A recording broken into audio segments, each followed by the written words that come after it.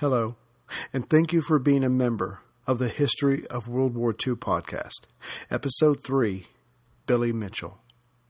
William Billy Mitchell was born the son of a wealthy Wisconsin senator on December 29, 1879. After his death of February 19, 1936, he would be called the Father of the United States Air Force. His love of flying started with the new century when he watched Orville Wright's flying demonstration at Fort Myer in Virginia in 1906. It wasn't long before he was taking flying lessons at the Curtis Aviation School in Newport News, Virginia, 2 years later. By 1912, Mitchell was in the U.S. Army as an officer in the Signal Corps. Assigned to tour Asia, he was chosen along with 20 other officers to explore the areas where the Russo-Japanese War took place.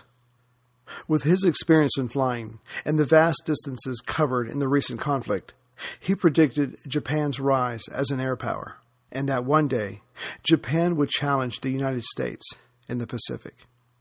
But it wasn't long before Mitchell and the United States had other things to consider. Soon the Great War in Europe broke out, with the U.S. coming in on April 6, 1917, as it declared war on Germany. Taking his experience and enthusiasm for flight, it wasn't long before he, now a lieutenant colonel, went from observer to working with America's allies and studying the advantages of flight during this war of trenches and minute advances. Promoted to colonel in the U.S. Army, he was now in charge of the U.S. Air Support, bringing intelligence of enemy movements to the Allies. He was the first American officer to fly over the front on April 24, 1917. Now in his element, Mitchell was a tireless leader as he organized U.S. air operations. Soon he was promoted to brigadier general and in charge of all American air combat units. In September 1918, he planned and led the nearly 1,500 British, French, Italian, and U.S. aircraft in the air phase of the Battle of St. Mihiel, one of the first coordinated air-ground offensives in history. As the war ended, Mitchell was now the Chief of Air Service, Group of Armies, as well as the Chief of Air Service, Third Army. He was an American hero, dashing in and out of the clouds. His name rivaled Pershing's. But during the war, it didn't take Mitchell and his fellow pilots from the U.S., Britain, Italy, and France long to figure out that flying would change wars in the future. Their current planes were simple, weak machines made of wood and canvas. But one day, just like every other weapon ever used in war, Mitchell could easily imagine aircraft made of sterner materials and using more powerful engines. Then they'd be able to fly right over the enemy's front lines and gather information. But that was just the beginning. Carrying explosives, aircraft would be able to locate and attack the entities that made it possible for a country to wage war. But this idea of strategic bombing violated a code that, to a large degree, survived the First World War. Men lined up, offered battle to each other, away from the homes and civilians. But seeing war in its starkest reality, if factories, rail lines, and communication centers could be taken out, along with the subsequent, however unfortunate, civilian casualties, wars could be made that much shorter. What civilian population could tolerate such destruction aimed at itself? Yes, this was a change from the accepted norm, but consider what Mitchell and his fellow pilots flew over each day. Muddy trenches, cold, disease, and suffering. To his thinking, slaughtering thousands of civilians behind the lines was preferable to the deaths of millions of soldiers. When he got back home, Mitchell started preaching the benefits of air war, but also the dangers of being left behind from this new face of battle. After all, if he thought of it, someone else would. He predicted that in 10 years, strategic bombing would be the norm, and that the only thing that could protect the United States then was control of the air, not a job for battleships. And although handsome, charming, and persuasive, Mitchell's message was getting lost due to its context. At that time, most people still hadn't been behind the wheel of a car, much less traveled by plane. That privilege still belonged to the elites. So the American people tried to picture a mammoth battleship made of steel, with its turrets that could send a shell for miles, being threatened by a plane made up of wood, and it simply did not compute for them. Then again, Mitchell also received confused looks from the leaders of the Navy, who should have had a more informed opinion. He was soon introduced to the Assistant Secretary of the Navy, Franklin D. Roosevelt, along with a group of admirals, to explain his thinking. He asked them to consider creating and incorporating naval aviation because, and he could have chosen his words more carefully here, the day of the battleship was over. Roosevelt, astonished by the rather direct and crude manner of speaking, reacted by describing Mitchell's idea as pernicious. The admirals were in complete agreement. One would think that a former brigadier general and war hero espousing a probable superior type of warfare would be listened to, but Mitchell wasn't. His message was two-part, and both shook the foundations of naval tradition and big business to their core. Also, one must remember that at the time, there was no Secretary of Defense or a Pentagon. It was simply the Secretary of Navy and the Secretary of War. Only in the future would there be an office to represent the military's interests to Washington. And Mitchell, perhaps unwisely, tried to solve this problem in a direct, almost frenzied manner, probably due to his concern and America's exposure to attack. But it's sometimes better to woo rather than war against your enemy. And the establishment, military and political, was quickly becoming the latter. As Mitchell continued to explain his ideas concerning how future wars would be fought, his vision grew and incorporated other components. It was no longer that the Navy needed their own aviation. Now, a third department, a branch for the Air Force, equal to the Navy and war, should be created. But taking even this a step further, all three needed to be organized, which meant subject to a larger Department of Defense. It must be remembered that during all this, no one was asking. Understandably, no one in power willingly gives it up, trusting it's for the greater good for someone else to call the shots. But Mitchell was doing more than that. In one statement, he was saying that battleships were the past, a waste of money to make, and that aircraft could be made for a tiny fraction of their cost. With this, he was creating enemies for himself of those that mattered and had influence. And thus threatened, they didn't care whether he was right or not. The resistance at first was verbal, but Mitchell, a natural-born speaker, magnificent in his uniform, covered with medals, simply brought up cost and that controlling the air over America's shores was a superior deterrence to battleships. Those who benefited from the construction of battleships had dealt with challenges to their power or position before, but this was different. People were starting to listen to Mitchell's message. Wasn't he a hero? Wasn't he, after all, just trying to protect the United States? Why would he lie? So, those interested in protecting the status quo decided it was time to act. Mitchell soon found himself ordered, he was, after all, an officer in the United States Army, to stop telling his superiors how future wars would be fought and won. But Mitchell, probably because of his upbringing and sense of urgency, kept pushing his message.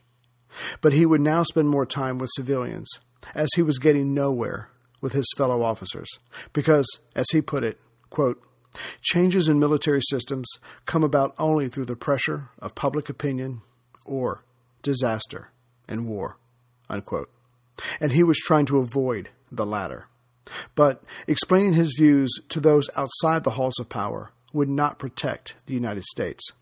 So he thought up a plan that would cut through all defenses and employ that most American of ideas. Put your money where your mouth is. He soon let it be known that he would prove that he could sink, under war conditions, a battleship with his aircraft. He suggested using a captured German battleship.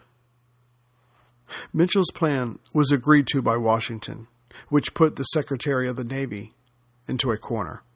But, hoping to stop this experiment before it could take place, certain admirals conducted their own test. On November 1st, 1920, the Navy bombed the battleship Indiana off Virginia's coasts. The concluding report stated that, quote, the entire experiment pointed to the improbability of a modern battleship being either destroyed or completely put out of action by aerial bombs, unquote. But then, the New York Times found out and reported that the Navy's experiment was done with bombs filled with sand. Congress, shocked by the trickery, wanted new tests. They wanted Mitchell's tests. The Navy now had no choice but to acquiesce. The arrangements were made, but it was decided that all results would be held until the information could be analyzed. Then an official report would be released. But Mitchell didn't like the sound of this and said so publicly. In reaction, a week before the test that was scheduled on July 21st, 1921, the Chief of the Air Corps tried to have Mitchell removed for insubordination. But the new Secretary of War, John Weeks, could see that the public and media supported Mitchell, and he was left alone. On the day of the demonstration, the German battleship, the Ostfriesland, captured after hitting a mine during the war and brought to the U.S., was put into place. To the admirals and naval experts watching, the Ostfriesland was an example of naval might. Along with them, but more open in judgment, were 300 others, including senators, representatives, cabinet officers, and 50 newspapermen. A few days before, a naval officer was quoted by the Washington Star as saying, the Ostfriesland, quote, was a wonderful ship, built as nearly unsinkable as possible. She had 4 skins to protect her against mines and torpedoes and heavy projectiles.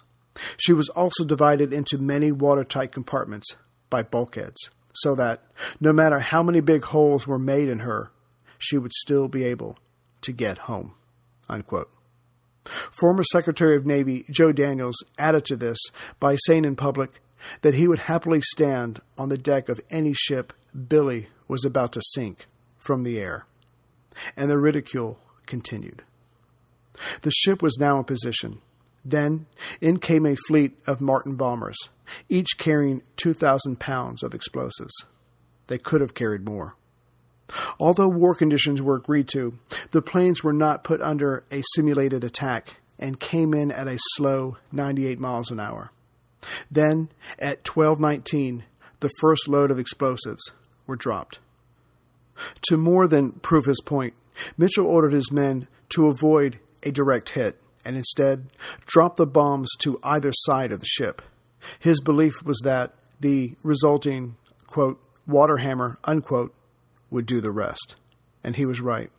By 12:40 p.m., 21 minutes into the challenge, the battleship Ostfriesland disappeared beneath the waves.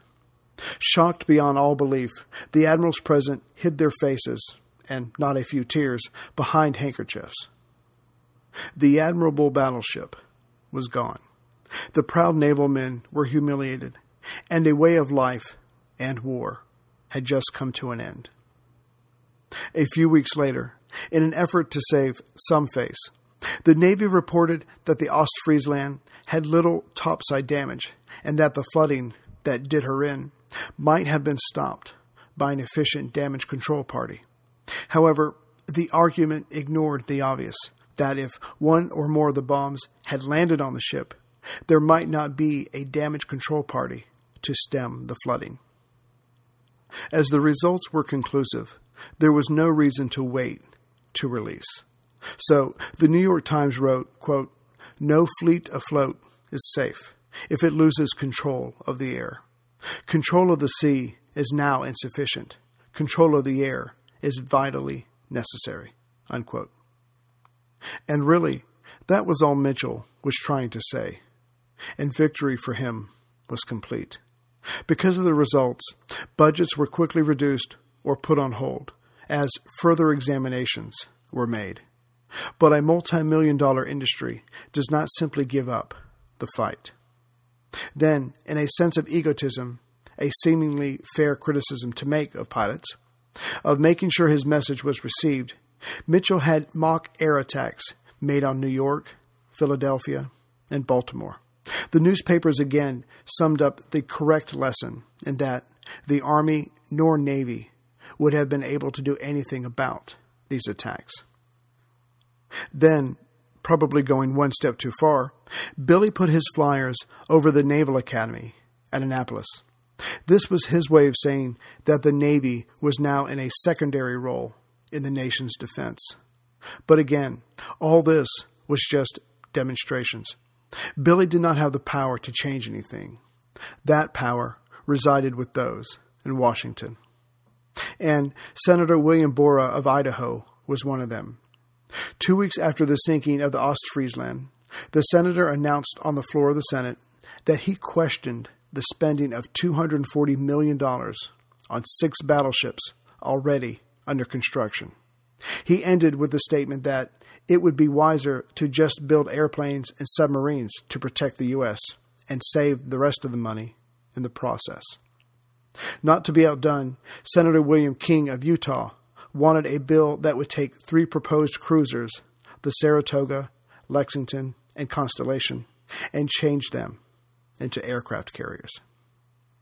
Billy's words and actions were one thing, but when those that held the purse strings agreed, it was time for those connected with the making of battleships to fight back.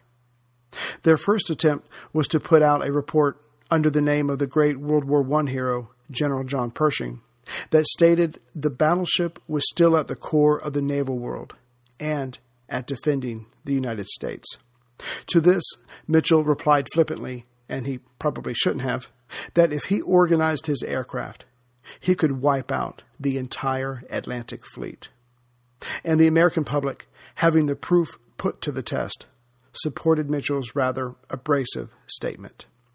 But business is business. Arrangements were being made behind the scenes to neutralize the messenger and his message. In business, the tactics, strategy, and terminology of war are often used. And one of the main lessons is of using only approximate force against an enemy. Anything else is a waste. So those interests now threatened did not openly attack Mitchell, who was, after all, a war veteran, only showing the government the error of its ways while saving the taxpayers' money. To an American, that's a real hero.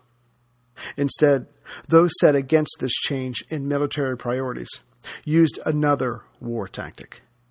It was decided to be patient and only strike when it was best for them. That chance came soon enough.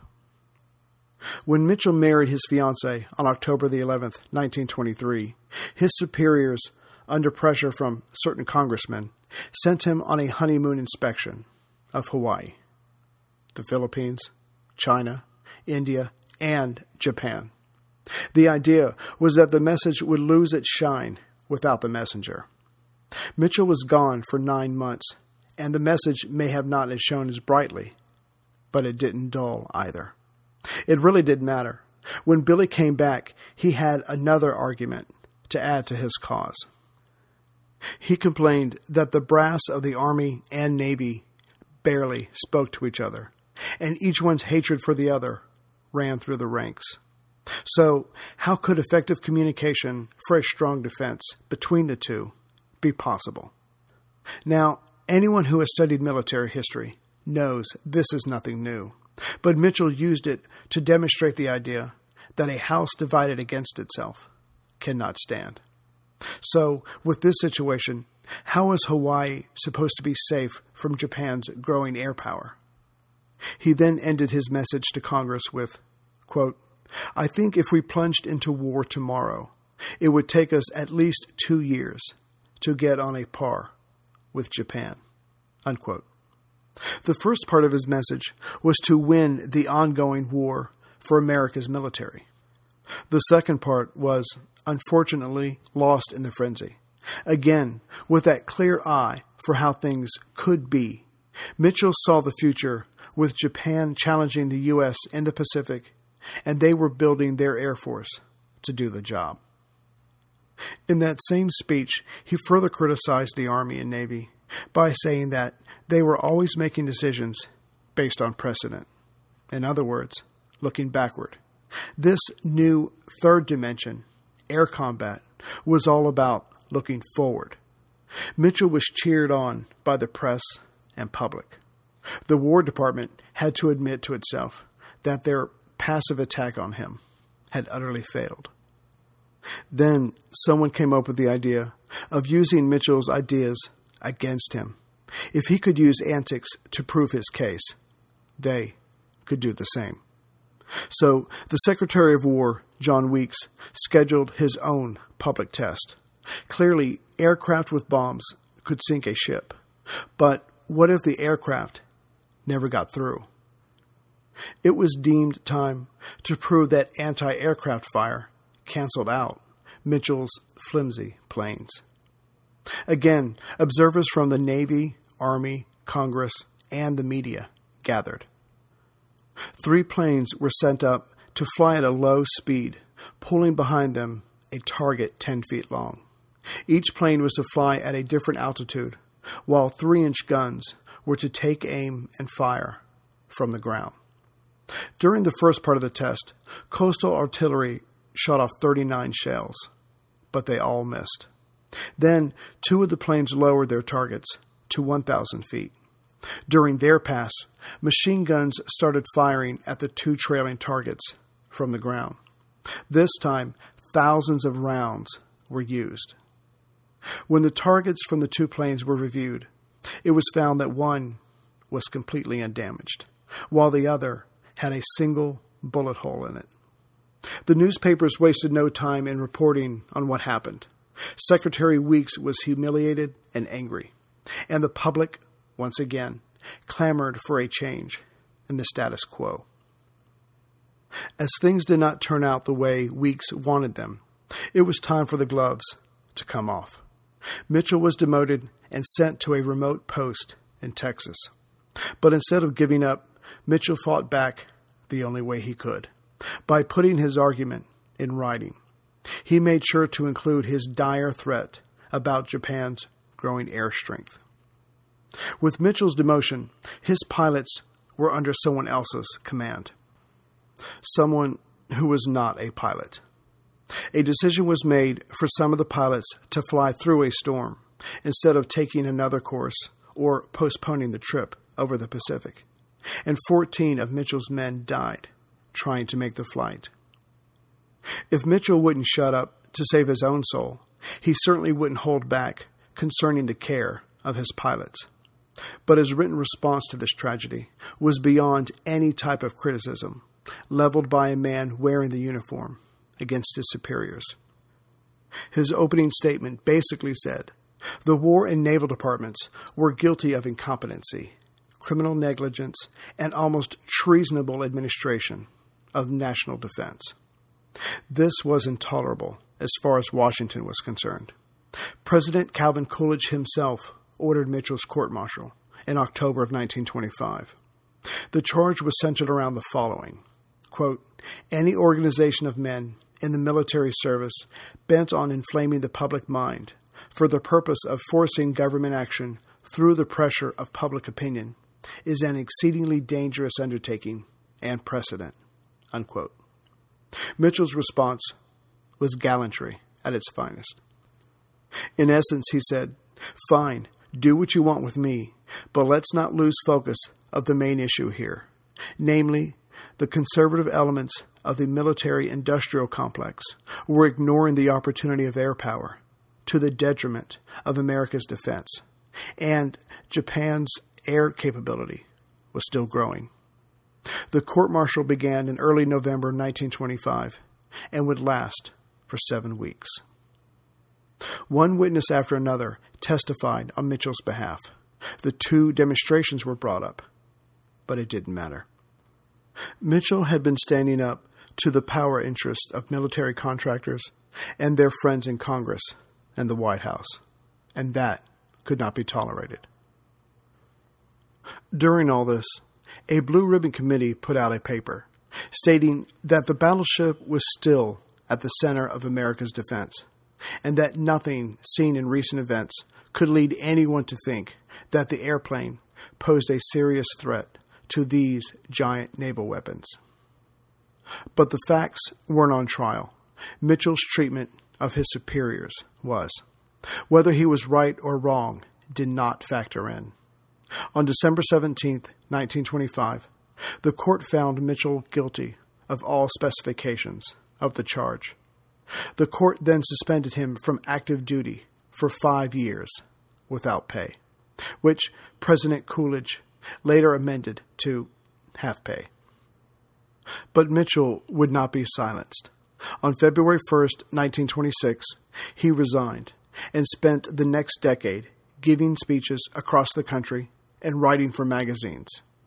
However, now as a civilian, his ability to influence military and public opinion was reduced. Still, his message rang out wherever he went, and again, it was altered to change his growing concern for America. Now, he said, the U.S. was not ready for war, a war not of its choosing.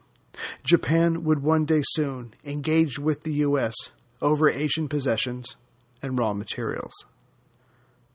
In April of 1926, he wrote that Japan would start the coming war with America, quote, with an aerial attack against the U.S. involving the dispatch of 2 huge disguised aircraft carriers to American shores in a surprise move while negotiations would be going on behind diplomats' doors, end quote. He was also quoted as saying, quote, Japan never declares war before attacking, end quote. And he was right. During the 1930s, legislation was proposed to reverse Billy's court-martial, but it was not to be. On January 28, 1936, the House of Military Affairs Committee voted against the reinstatement. While the vote was taking place, Billy entered the hospital with a variety of ailments, including an extreme case of influenza. He died the next month, on February 19, 1936, at the age of 57. Mitchell was the only individual to have a military aircraft named after him. The North American B-25 Mitchell was brought out in 1941. In 1942, President Franklin Roosevelt, in recognizing Mitchell's contributions to air power, elevated him to the rank of Major General, 2 stars, of the Army Air Corps retired list, and petitioned the U.S. Congress to posthumously award Mitchell the Congressional Gold Medal for, quote, in recognition of his outstanding pioneer service and foresight in the field of American military aviation, unquote. It was awarded in 1946.